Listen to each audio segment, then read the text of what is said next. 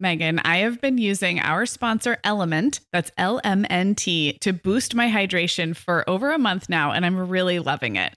I'm just not very good at drinking plain water, and I love the taste when I pop one of these little packets. I like orange or grapefruit into a big bottle of water. It's kind of fruity and salty, and it just helps me hydrate better overall.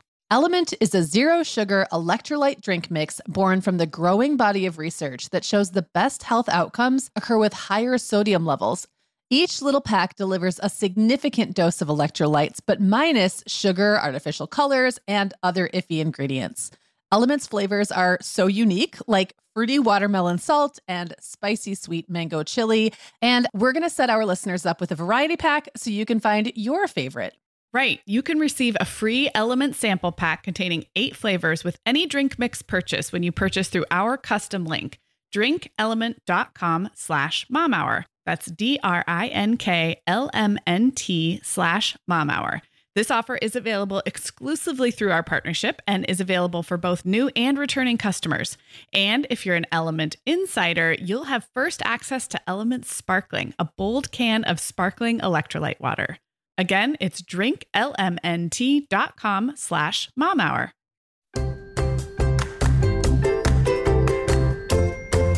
Hi, I'm Sarah. I'm a mom of 3 kids, ages 2, 5, and 7, and I live in Southern California. And I'm Megan. I am the mom of 5 kids, ages 6 through 17, and I live in Michigan. This is the Mom Hour, part of the Life Listened Network. Hey everyone, and welcome to the Mom Hour. I am Sarah Powers, and you are listening to a bonus interview episode. This is the 7th in our series of bonus interviews, and I'm really excited today to be joined by Erica Ladd. Erica is also a podcaster. She's the co-host of the podcast, The Girl Next Door. And if you're a regular listener of ours, number one, you are probably a regular listener of theirs. We have a lot of listeners in common. But you also heard her partner in crime, Kelsey, on one of our shows recently about working motherhood. So we're in a close-knit podcasting friendship with the girls next door. And Erica, I'm so happy to have you on the show. I'm so happy to be here. Thanks for having me. Yeah, I'm so glad. This is going to be really fun. What we are actually talking about today, though, is not just our mutual love of podcasting, but we're talking about adoption and specifically foster adoption. Erica is an adoptive mom and in the process of a foster adoption. And this is something that I don't personally know a lot about. And I think that it's always really beneficial for moms to understand other forms of family life and things that we're not exposed to on a daily basis. And I have been following your journey just through Instagram and the way we've known each other online for a few years. So I'm really excited to hear more. And I'm really, really excited for our listeners to just understand, you know, what another mom in the neighborhood might be going through, who's going through any kind of an adoption process. But we're going to focus specifically on your story of foster adoption. So do you want to just kind of give us your story at the high level, and I'll kind of jump in with questions and share specifically maybe how you guys decided to adopt and then what led you to foster and sibling adoption. Sure. Okay. So we decided we wanted to start a family and had difficulty doing that the traditional way, and were diagnosed with infertility with very, very low chances of ever getting pregnant on our own, and that IVF would be our only option, and that was also pretty low chances. And we had already decided that wasn't the route for us. If there were maybe some less invasive things that we could try, we might be open to it, but we just didn't feel strongly that was what direction our family would take. And I had actually always been very open to adoption. One of my best friends growing up was adopted. And just kind of had this like seed planted throughout, I feel like, childhood and into adulthood of being really interested in adoption. And so right away for me, that was on my mind as an acceptable way to start a family, even first choice. I had always kind of said I would equally weigh both, and we had decided to try the biological route first, but was actually kind of excited to jump into adoption. Yeah. There was obviously some grieving around the infertility and just what might have been kind of thing. Sure. I was really excited to jump in. And then we started researching there's basically 3 different routes to adopt. There is international adoption, which I feel like is a more common route for young couples like us to start a family. And so that was kind of what we were more exposed to. So we looked into that. We also looked into domestic infant adoption, where you are chosen by a birth mother specifically, and it's a private adoption. And then foster care adoption, which is the route we went. And I think people don't always realize that even within foster care adoption, you can be licensed to just adopt. So you're only interested in children who are already available for adoption, legally free, or you can foster to adopt with the end goal being adoption, that you might be placed with a newborn or any age child, really, with the end goal being adoption, but you're not really sure at that point. Or you can just foster, where you are, providing that safe place and that loving, nurturing environment with the end goal, possibly reunification, possibly adoption. So we initially chose adopt only. We were only certified for adoption because we were starting our family this way. And actually, for us, having a newborn was never a huge priority. I actually used to have pregnancy nightmares and just, I never had baby fever. I had family fever. That's how I try to describe it. So to me, I just felt like I wasn't missing out on that baby experience. And we also knew we wanted siblings. If this was the route we were going to go, siblings is 1 adoption then versus 2. You're keeping that biological connection for them. And we're both super close to our siblings. And so we just felt like very called to that sibling adoption. And that's much easier to do with foster care adoption, obviously. I have a quick question. Sorry to jump in about the 3 ways to adopt through foster care that you described. The second way is that our families looking, you described it, foster to adopt. Was that the second way? And then is there a chance going that route that the adoption, that it's a goal, but it's sort of an unknown outcome? Is that kind of, would that be correct? That's more the case where, a lot of times people will decide that route or kind of be convinced for that route because you can often get a child much younger. But so you might get a child placed with you as a newborn right out of the hospital, but the case plan has to play itself out. So the nice part is that they're with you for that long, but there's also a lot of unknowns because the birth parent obviously has to be given every opportunity and their rights to possibly reunify. So that's just a bigger unknown. Now, the funny part about all of that, which I always say, is that that's all very fluid. We went into it initially adopt only. Our girls were legally free for adoption pending a birth parent appeal. That was actually won on a technicality. And so long story short, we had to go back to square one and we ended up getting foster licensed. And we've now been a year and a half. They've been in foster care total. They were with their grandmother before us. So they've been in foster care total over 3 years now. And how old are your girls? We should say that. I know roughly, but yeah. J is 3. And V is 4, almost 5 next month. Yeah, I think my Violet is right in between your 2 girls, if I've done the math. So, And so they have been in foster care for over 3 years, and they've been with you guys how long right now? A year and a half. And we're in fall of 2016. So they came with us. They came home with us full-time in March of last year, so March of 2015. And they were about 18 months and 3-ish? Is that how? Yeah, about 20 months and 3.5. Yeah. Okay. Yeah, that kind of just helps paint the picture, I think, for our listeners. So just continue. I kind of jumped in because I think fine. If you're not in this, it is, sometimes we don't even know the questions to ask, and I think it's so helpful to understand. Totally. So it is very different. We had kind of, I like to say there's like a ballpark of potential possibilities in foster care adoption, and we're kind of like a home run across the street. Like we're not, we kind of scare people with our story because it's just not the typical route. We ended up being foster and very unsure and with a complicated court case, but our case is like the 1%. Do you know what I mean? So we've ended up being a little more unsure than we started off with, which has been rough, but I think if you go in with the foster mentality of like, we're just going to see what happens and we're going to be there for them regardless and just be all in. That's different than when the chain is kind of jerked and you're like, oh, we're back to square one. So that's something a little different about our story that maybe isn't necessarily the case with foster care to adopt or even just a traditional adoption. So Sarah, we both know this time of year can be crazy. So this is a great time to get ahead with no prep, no mess meals from our sponsor, Factor. I love how these meals are ready to eat and delivered right to your door. I mean, you can't beat that convenience, but most importantly, they're seriously delicious. Yeah, Megan, I agree. Our whole family was impressed with the quality and flavor of Factor meals we tried. And it turned out to be a great option for my teenagers when they got home late from a theater practice or came home from school super hungry. There's zero prepping, cooking, or cleaning up. Factor meals just need to be heated for about 2 minutes and they're ready to go.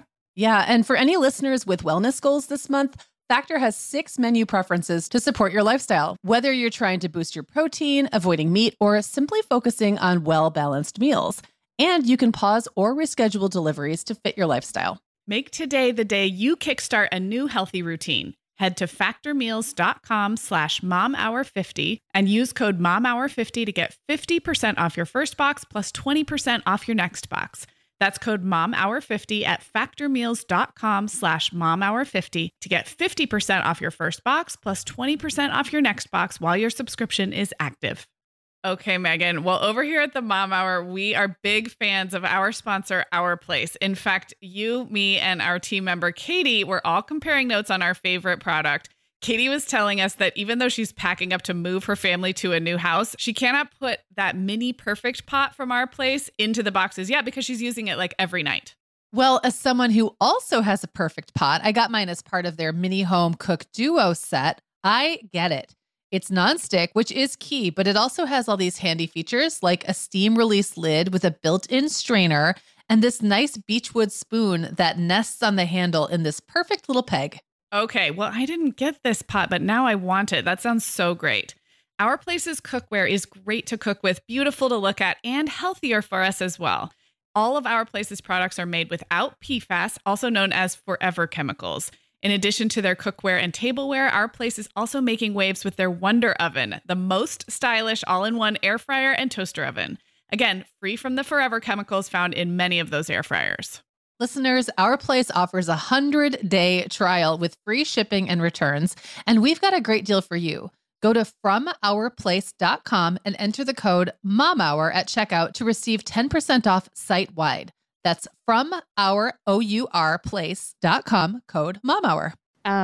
But yeah, part of it for us too, like Arizona especially, has just a huge issue with kids waiting for permanency. There's like over 18,000 kids in care just in our state alone. And that just broke our hearts. Mm-hmm. We're, the type to adopt our dogs. We're the type, so it just like really spoke to a soft place in us that was the route for us.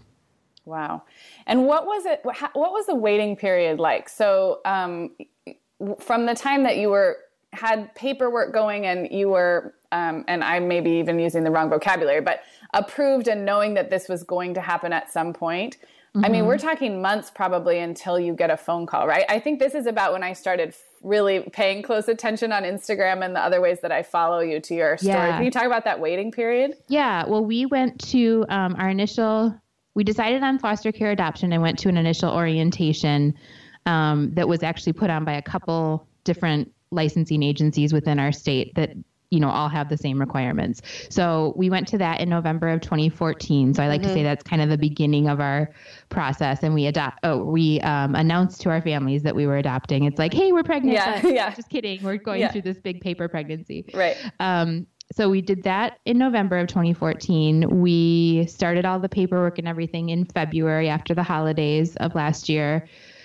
Or wait, the year before. Yeah. Let me get this straight. Yeah. So that was 2014. Right. So November of 2013 is actually when we started the process. Okay. But part of that was just like we wanted to wait till after the holidays to start everything. So that wouldn't have to be that long. So February of 2014, we started the paperwork process and then took classes that summer. There was 13 weeks of classes required for licensing. And they kind of we found an amazing agency. That's step one. You find that agency and they really walk you through the rest. Okay. And really in any kind of adoption, that's the case. You have to be licensed. And so you work with your agency, and if it's a good one, they really hold your hand through the whole process. They tell you when everything is due, and it's, you just take it one step at a time.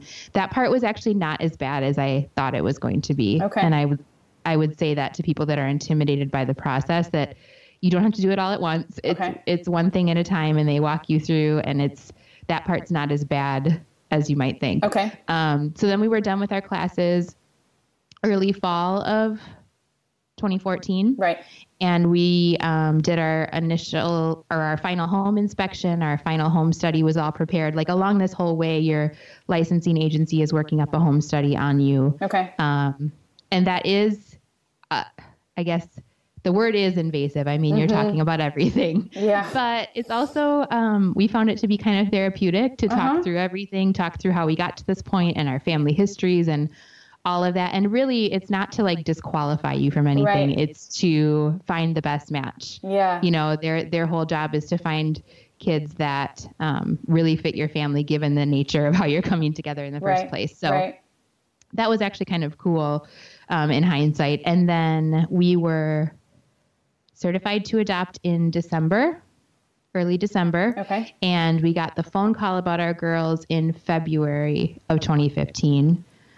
Which is a phone call from our licensing agency saying, we have these 2 girls. This is the situation that I know so far. Are you interested in pursuing placement? Mm-hmm. And then that goes to what they call a red file meeting, where you and any other families that have been pulled as potential placements all meet with your licensing representative and the state, because the kids are technically in state care at that point. So they have their Department of Child Safety worker is their guardian technically, and they're the ones making that final decision. So they have a meeting without you there, thank goodness, because it's got to be super emotional, where you're kind of represented, and they show why they think that you would be a good placement, and if you have a good worker and they think that it would not be a good placement, they say so. They're trying to find something mutually beneficial, and then we were chosen from there. And so our caseworker gives us a call and says, you were chosen. Oh my gosh. Which is crazy. In that like 2 months between and probably longer, but especially in the final few months of waiting, you had identified that you'd wanted siblings. And did you have an age range? Yes, we said 0 to 6. Okay. Mm-hmm. So that's kind of what I remember listening to you, I think, on the podcast and kind of following along and, having this, knowing that a phone call could and probably would come soon, but not knowing the ages and it was, I think, over the holidays and, wanting to nest in the way that we nest to prepare to grow a family and then having no idea of gender, age, a 1-year-old has so many different needs than a 5-year-old. And so that just must have been, was it kind of exciting or was it just plain stressful? Yeah, it was super exciting. I think part of it is I have the hindsight of knowing how stressful it got after we had them. So that part seems fun and relaxing to me.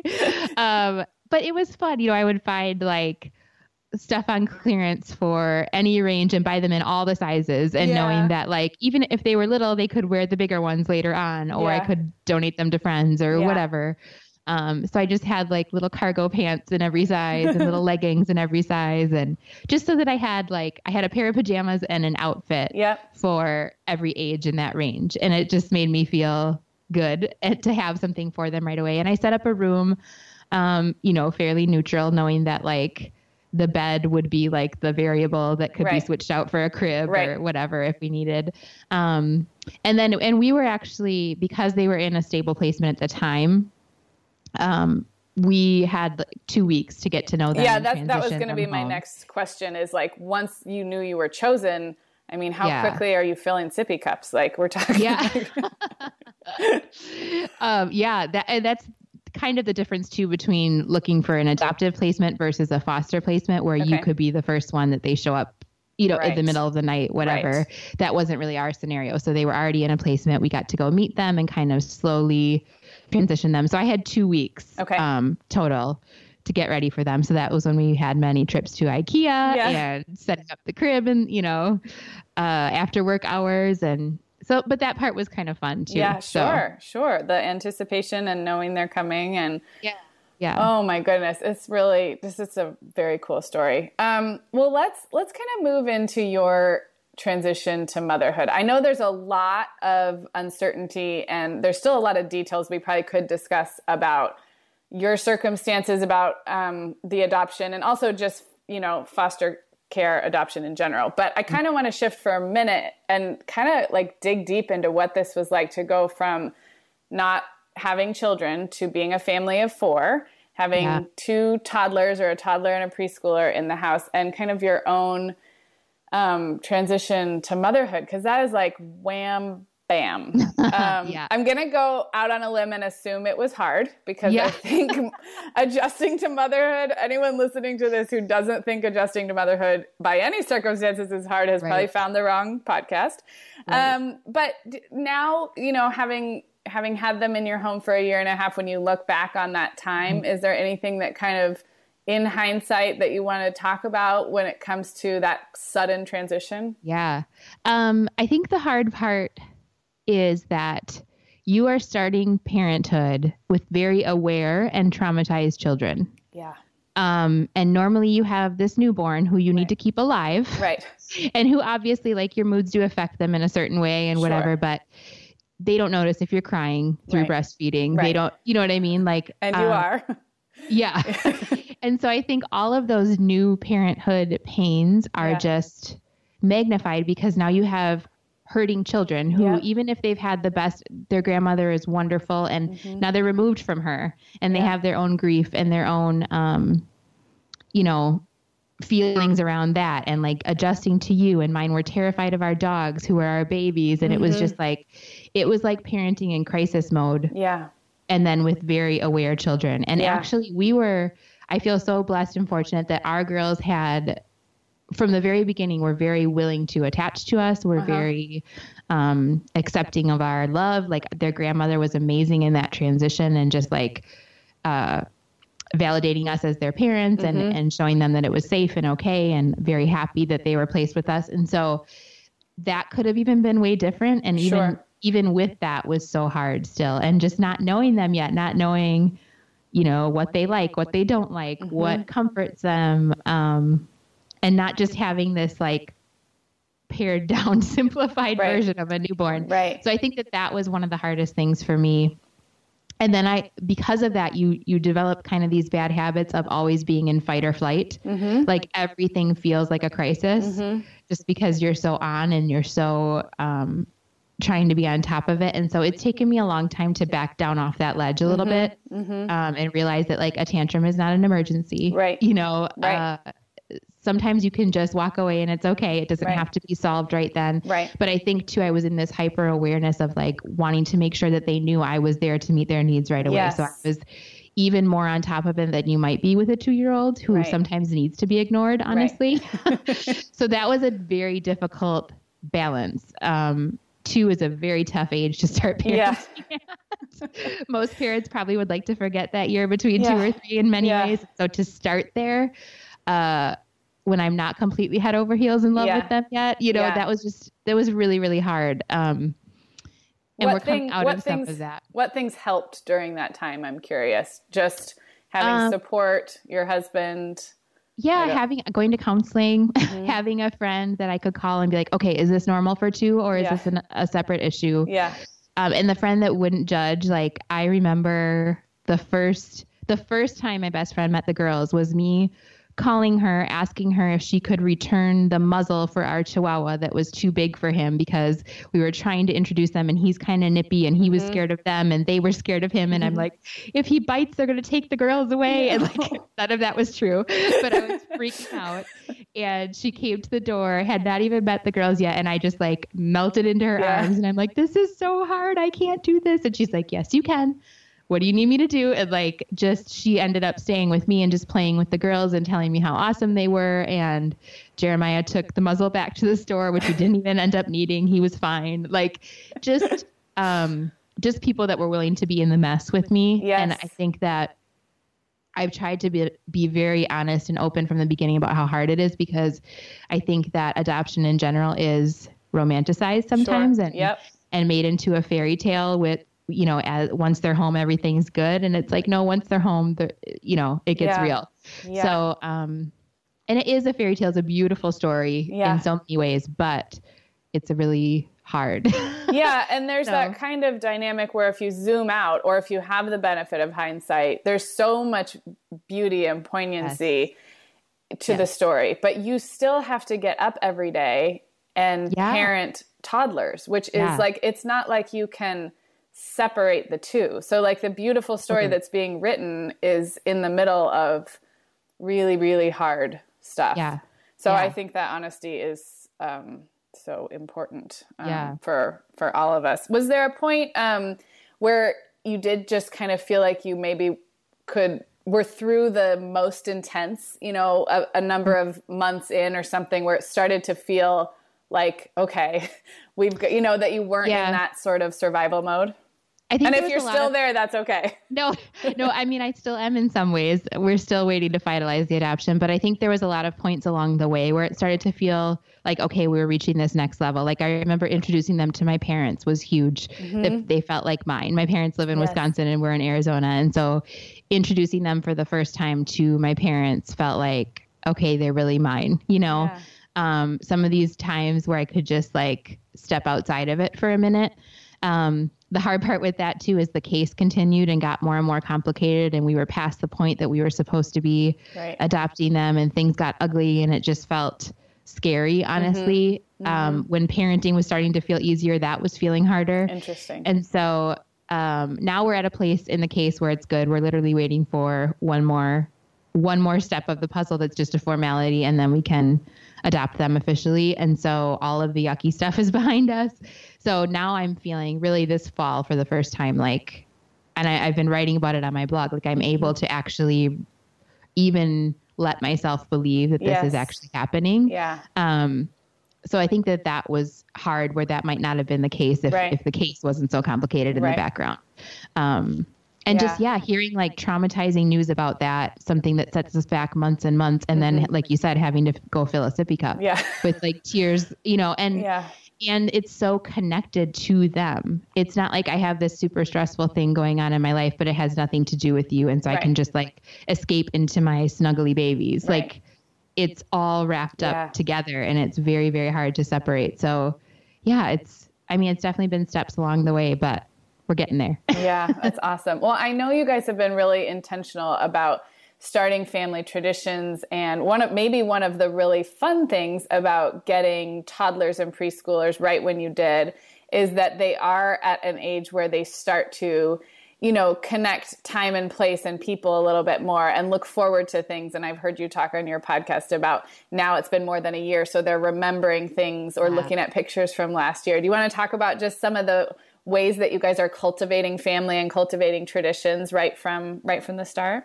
Yeah. Well, if you listen to my podcast or know me at all, I am a huge tradition, holiday, seasonal celebrator. And so right from the beginning, I feel like that's something that I wanted to incorporate with them. Like I will never forget the first fall that we had the girls last year. I was telling V, the older one, that we were going to get out all of our fall decorations, and she was putting together that her birthday was in fall. And so she was just starting to like put this all together, and it's hard in Arizona because we have to like make fall. Yes. You have really to fall. Pretend it is a giant ruse. And I just remember hearing her going over to Jay, who was completely oblivious at this point, and just saying, I said, we'll take all those decorations out after nap time and you can help me put out all the pumpkins and everything. And she just went over to her sister and was like, after nap time, mommy says it's fall. And like, it's just the cutest. Like they're just starting to like really get all that. And I told them today is the first official day of fall. So when they get home from school today, we're going to decorate, and they know. And already it's crazy how that's become part of their story. And it's so cool to see. We celebrate Family Day, which is our anniversary of the day we brought them home for good. Awesome. So in March, we did our first Family Day, and we have cupcakes and we go out to eat, and we sing Happy Family Day to us instead of Happy Birthday. Aww. So it's cool. We celebrate their birthdays and the day that we all became a family. I'm really looking forward to Adoption Day, just a big old party. And the cool part is we've had them long enough where that's not they're used to us, they're used to our friends and family. And so where you might not be able to celebrate like you want to with kind of still nervous new children, like they're like all in, they're ready for a party. So it's kind of cool. That's really cool. And because your family, are both your and your husband's families far away? For the most part, we do have Jeremiah's one brother lives here and another one in Texas. So his brothers are down in the Southwest here, but the rest of his family's back in Wisconsin. And so I imagine that's been another way to kind of connect them to their larger family, is those visits and So we have we have like a cousin pumpkin farm trip when we go back, and we're planning to go back again this fall, and they get real fall that way. And it's kind of been neat, because then when they do see my parents or family members, it's like this concentrated time, when my parents stay for a week that they might not get if they lived in town. So that's kind of cool. Right. Very cool. I love that. Well, I want to talk a little bit about finding your community of other moms, because this is something that transcends all forms of motherhood. I mean, if we hear anything from our listeners, it's that podcasts like ours and yours help moms feel not so alone if they're working full time or they don't know anybody in their town, just feeling connected. So feeling connected, especially as a newer mom, is number one on the hierarchy of needs, one of them. But I would imagine that there's kind of like a couple different ways that happen for you. I assume there's probably some support and some community feeling among other adoptive families or people that you've followed online. But then you're also in your real day-to-day daycare, preschool, neighborhood community, connecting with moms who, on the one hand, have kids your age, but on the other, came to family life a very different way. How did that work for you, and how did you find your tribe or your many tribes to kind of support your experience? It's been kind of interesting, because we joke that we kind of caught up with everybody because we didn't have kids from birth, but like, all of our friends' kids are in that toddler preschool range. So we're like, here we go. We will just add a couple more to the crew. And really, my friends were amazing about just accepting. I mean, and not that I expected anything different, but from day one, just treated like an expectant mom. My friends threw us a surprise shower when we were finished with our classes, and just got like gift cards and books, but celebrated us as expectant parents, which was huge. And I think not always typical, because people don't know what to do. So they just kind of do nothing and say nothing. And you end up feeling like you missed out on this kind of rite of passage in parenthood or whatever. So that's been cool. We are welcoming back Vionic as a sponsor today. And Sarah, I will be honest, I was sorting through my warmer weather wardrobe the other day, and it could seriously use a refresh. But you know what's good to go? My shoes. I've got a great selection to choose from thanks to the Vionic Vitals collection. And lately, the pair I keep putting on again and again is the Uptown Loafer. I have two pairs, one in sand suede and the other in camel leather. But please don't make me pick a favorite. Oh, I won't. I'll let you keep both. That's so funny, Megan, because I was a little jealous of your Uptown loafers. I was the last one on our team to get a pair, but I just did. I also got mine in the sand suede, and I think I've worn them like 4 times this week. They really finish off a cute spring outfit. The Vionic Vitals collection has the best essential styles for everyday wear to get you ready for spring. And no matter what shoes you choose, you'll be on the go in comfort, because every single pair of Vionic shoes delivers their trademark VioMotion technology for a difference you can feel. Vionic sandals, sneakers, and flats all offer incredible support, stability, and cushioning, and every pair comes with a 30-day risk-free trial, so it's easy to try them out. Use code TheMomHour15 at checkout for 15% off your entire order at VionicShoes.com when you log into your account. That's a one-time use only. Vionic Shoes, wearable well-being for your feet. Sarah, our sponsor, Hiya Health, makes a kids' daily multivitamin that parents can feel great about giving their kids because they have no added sugars or dyes. And our kids who have tried Hiya vitamins have loved them, which is important, right? Because what good is a bottle of vitamins that your kid won't take? Hiya was founded by 2 dads who didn't like the ingredients label on some of the popular children's vitamins they were seeing on store shelves, so they got to work developing a formula that would help fill the most common nutrient gaps in modern kids' diets. Hiya's Chewable Kids Vitamin is made with a blend of 12 organic fruits and vegetables and then supercharged with 15 essential vitamins and minerals. They're also vegan, dairy-free, allergy-free, gelatin-free, and nut-free. Hiya manufactures their vitamins right here in the USA with globally sourced ingredients, and then they ship their chewable vitamins directly to your door on a pediatrician recommended schedule.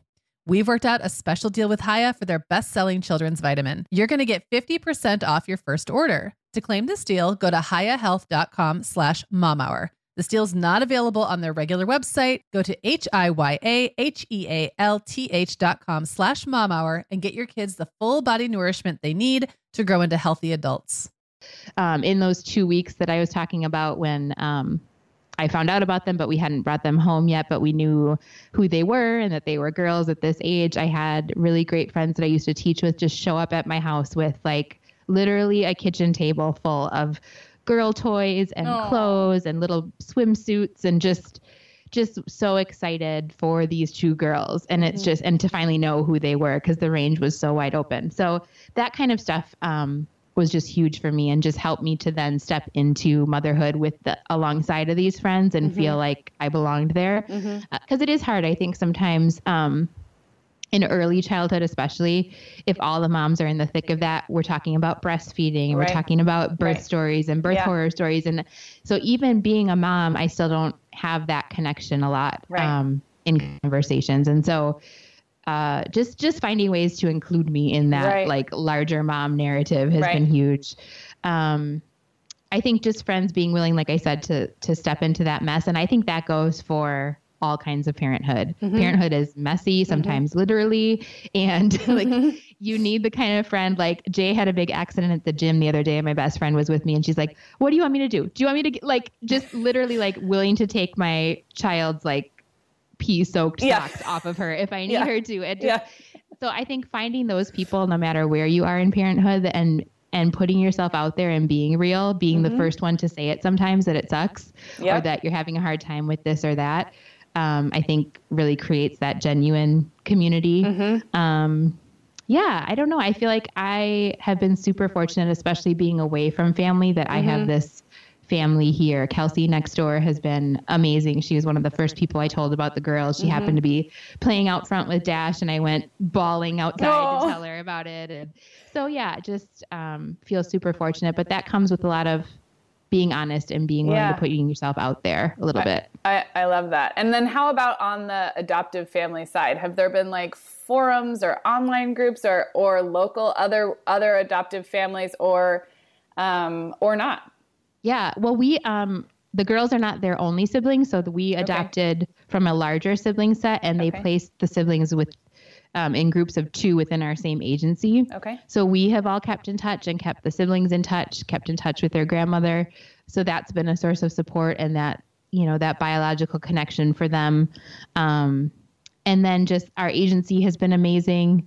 I found a few, online resources. Jen Hatmaker, if anybody has read any of her things, she is an adoptive mom as well and just does some real truth telling about it. And she adopted older children from Ethiopia and just very honest about it, but encouraging. And so I read a lot of her stuff. Kristen Howerton also has adopted both internationally and through foster care.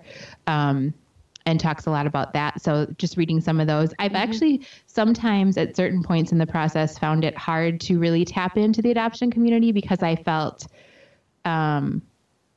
just from my own self, like I felt not quite a foster parent, not quite an adoptive parent in this weird limbo because of our unique case. And it just, I felt like it was too in it and too raw. So like other people's adoption stories either made me jealous or terrified me or so a trigger. I think it's okay to know when is a time to tap into that and when is a time to step back and just insulate yourself a little bit. But there's an amazing community online and I've definitely started to tap into that more and feel like I can be at a point in the process where I can advocate and, join that larger voice speaking about adoption. So and I'm sure as you move years into this, you'll probably be a great resource because you are a writer and have a platform and a podcast and, you will be one of those people that is able to sort of talk about it. I can see how when you're in it, it just, I can totally see that.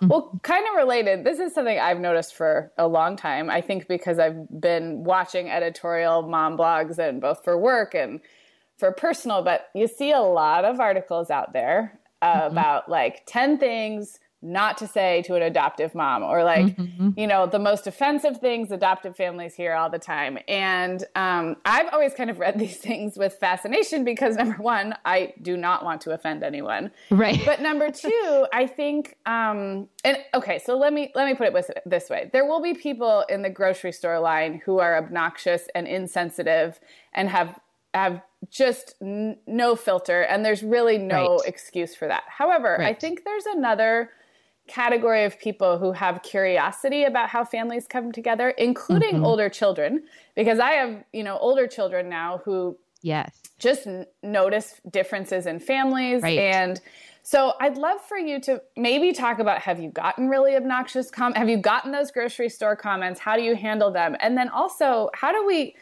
make it okay to ask questions, or what types of questions do you like getting from truly honest curiosity and people who want to understand your family? And I'd love to just kind of go there a little bit, because this is something I've thought a lot about, and just kind of, nobody wants to say the thing that's offensive, but sometimes that means saying nothing when you could be totally, which can be just as offensive, I would say. Yeah. All right. So maybe start with, have you gotten those obnoxious comments, and what are they?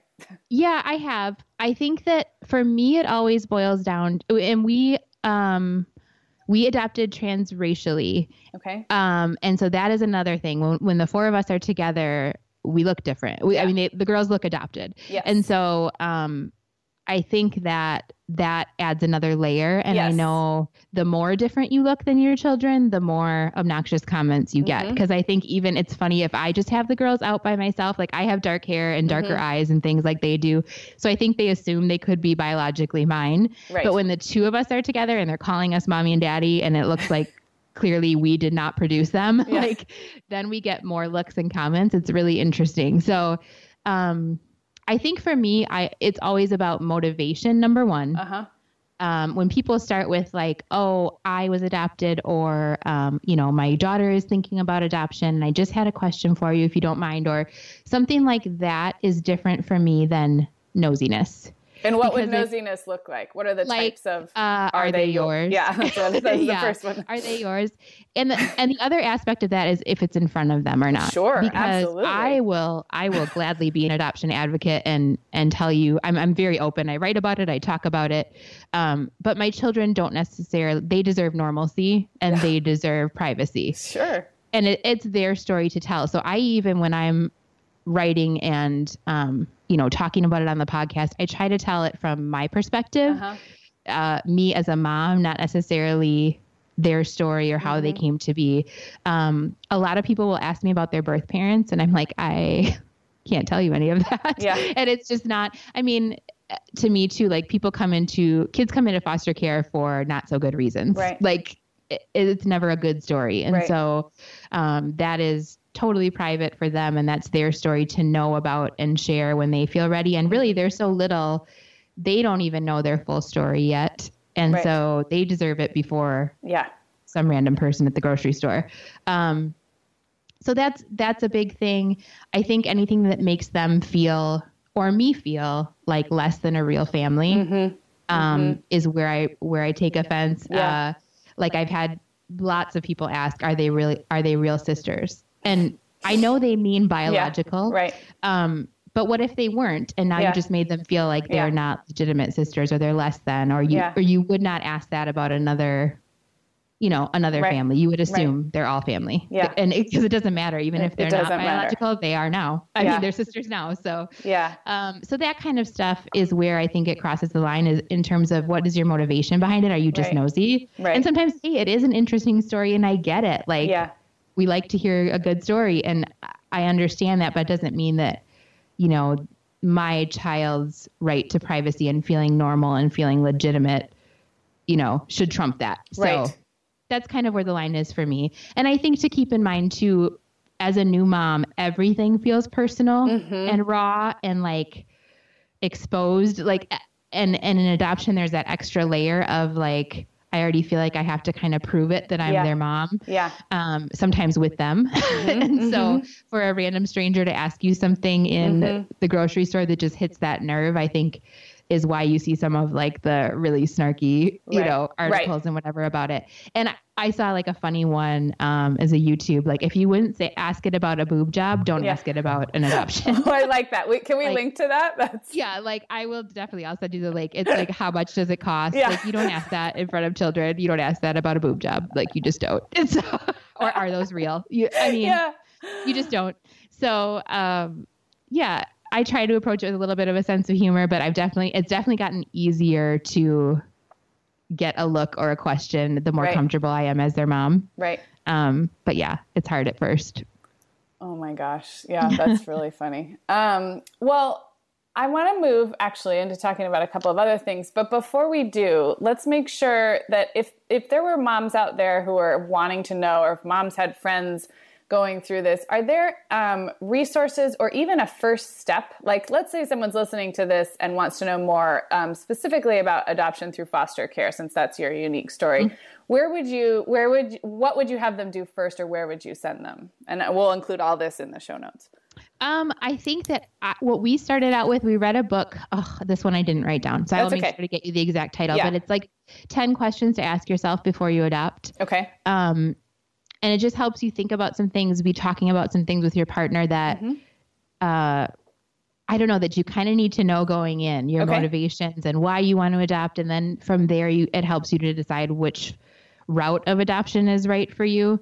I would say too, if you're coming to adoption out of infertility, I kind of made light of that, but there are definitely things that have come up even in this process and even after we've had our girls that like trigger those old hurts from the grief of infertility, because it is a loss. It's a loss of something that won't be. And so I think that making sure you've processed that, to the best that you can, because it still will come up, and not just saying, oh, I'm ready for the next thing. Right. I would say that. And then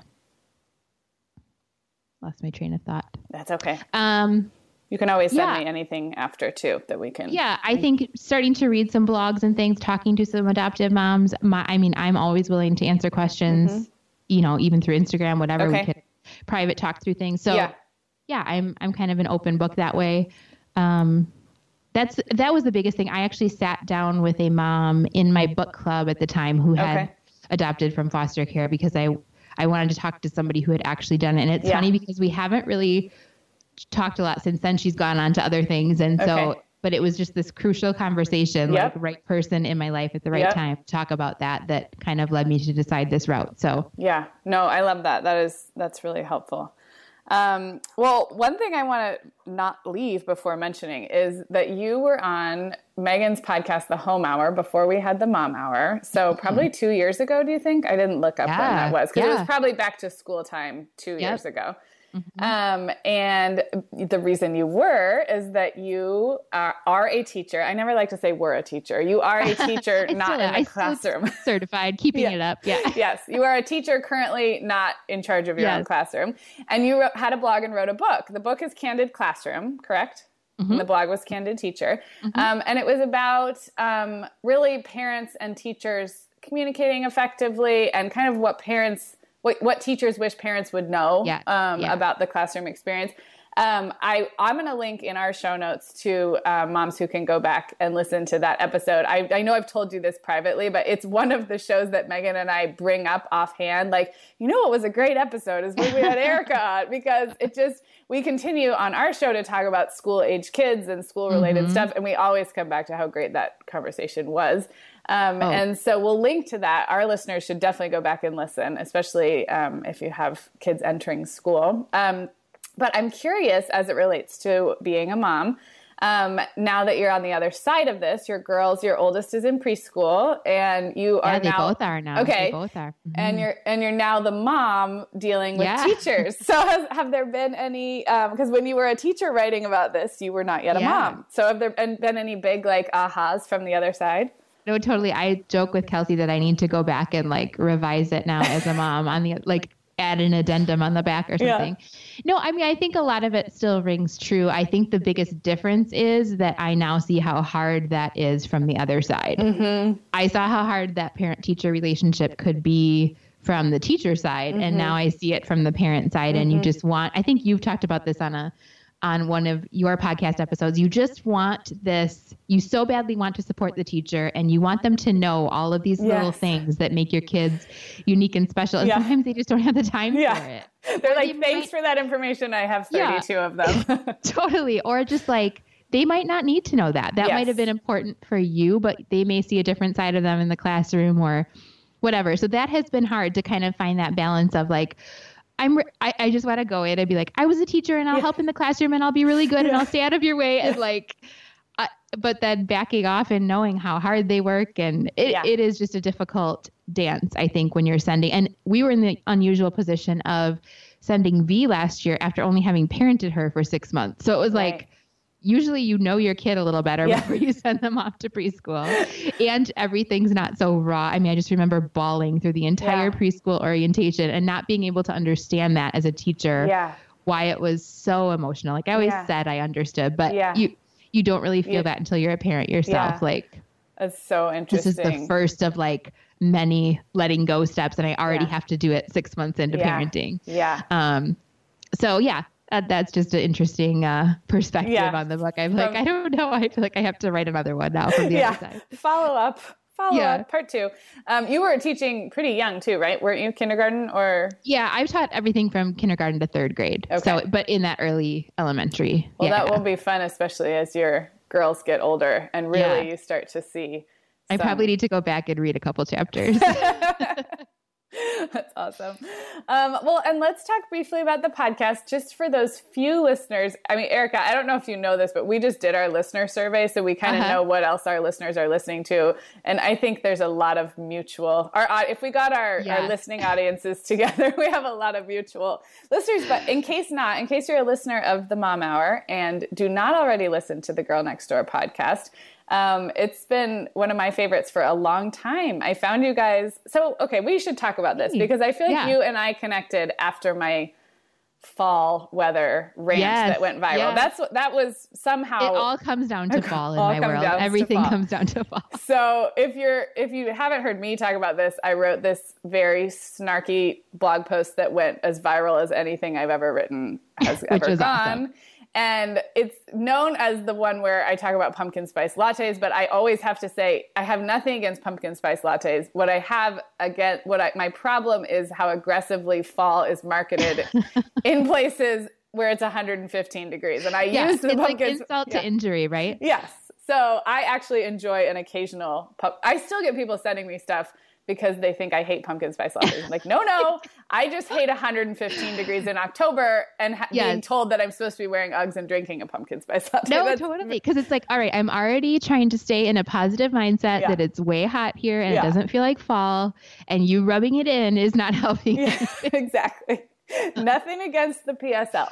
Anyway, so I found you guys when you and I connected over that. That was, I wrote that post 3 years ago, which seems like a million, but, and I started shortly after that listening to you and Kelsey. So you guys have a podcast called The Girl Next Door. You start every episode with a cocktail. You are real life next door neighbors. Yes. And you guys talk about, I would say, I think I understand why our listener base is close. I think there's some similarities. I think you guys talk about more not mom stuff, a lot more not mom stuff than we do. Yeah. And I love that about your show. So you guys talk a lot about home organization and creativity and food. And that's sort of like 10% of what Megan and I talk about. And I think you guys do a really good job of having at least as much stuff that has nothing to do with family life and parenting. So, so I love listening to you guys. And if our listeners have not, and is the podcast still, you guys are still going strong. You've been doing it longer than we have.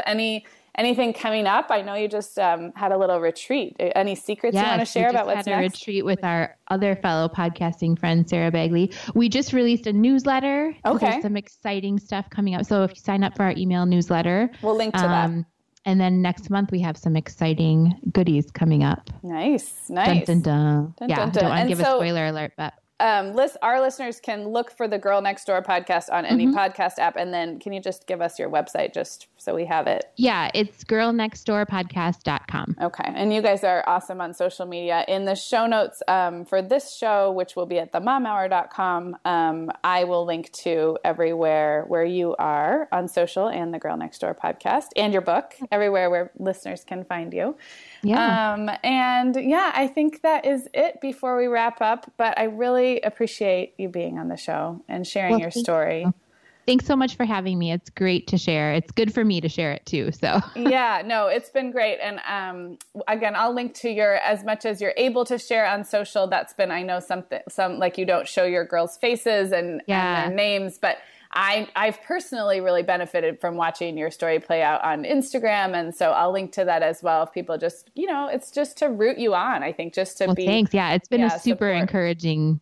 encouraging thing to just put it out there. And I can't wait to share their faces, hopefully soon enough. Yes. Well, I know it'll be fun for all of us to see, but more importantly, it's been really just nice to be able to support you and follow along, and yay, social media. Yeah. So, all right. Well, thank you again, Erica. Listeners, head over to themomhour.com. Look for the show notes for bonus interview. This is number 7 with Erica Ladd, and you'll find everything that we talked about today. And Megan and I will be back in your ears on Tuesday. Thanks, everybody.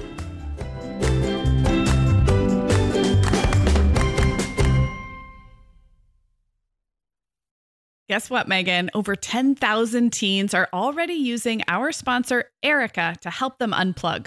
That is amazing. Erica, that's Erica with a K, is the social media health app for teens that gives them the tools to unplug whenever they need to for improved health, study focus, sleep, and daily balance.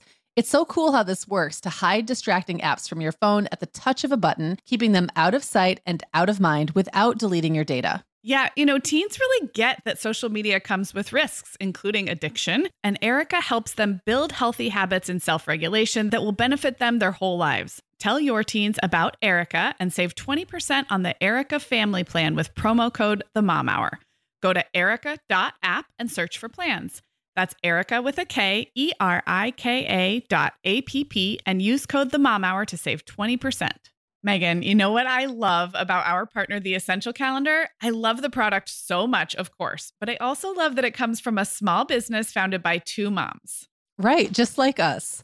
Listeners, if you're drowning in details right now, like summer camps, travel plans, end of school year mayhem, give yourself the gift of The Essential Calendar, a seasonal, at-a-glance, poster-sized calendar for your wall. Get 10% off your order at theessentialcalendar.com/themomhour. That's 10% off at theessentialcalendar.com/themomhour.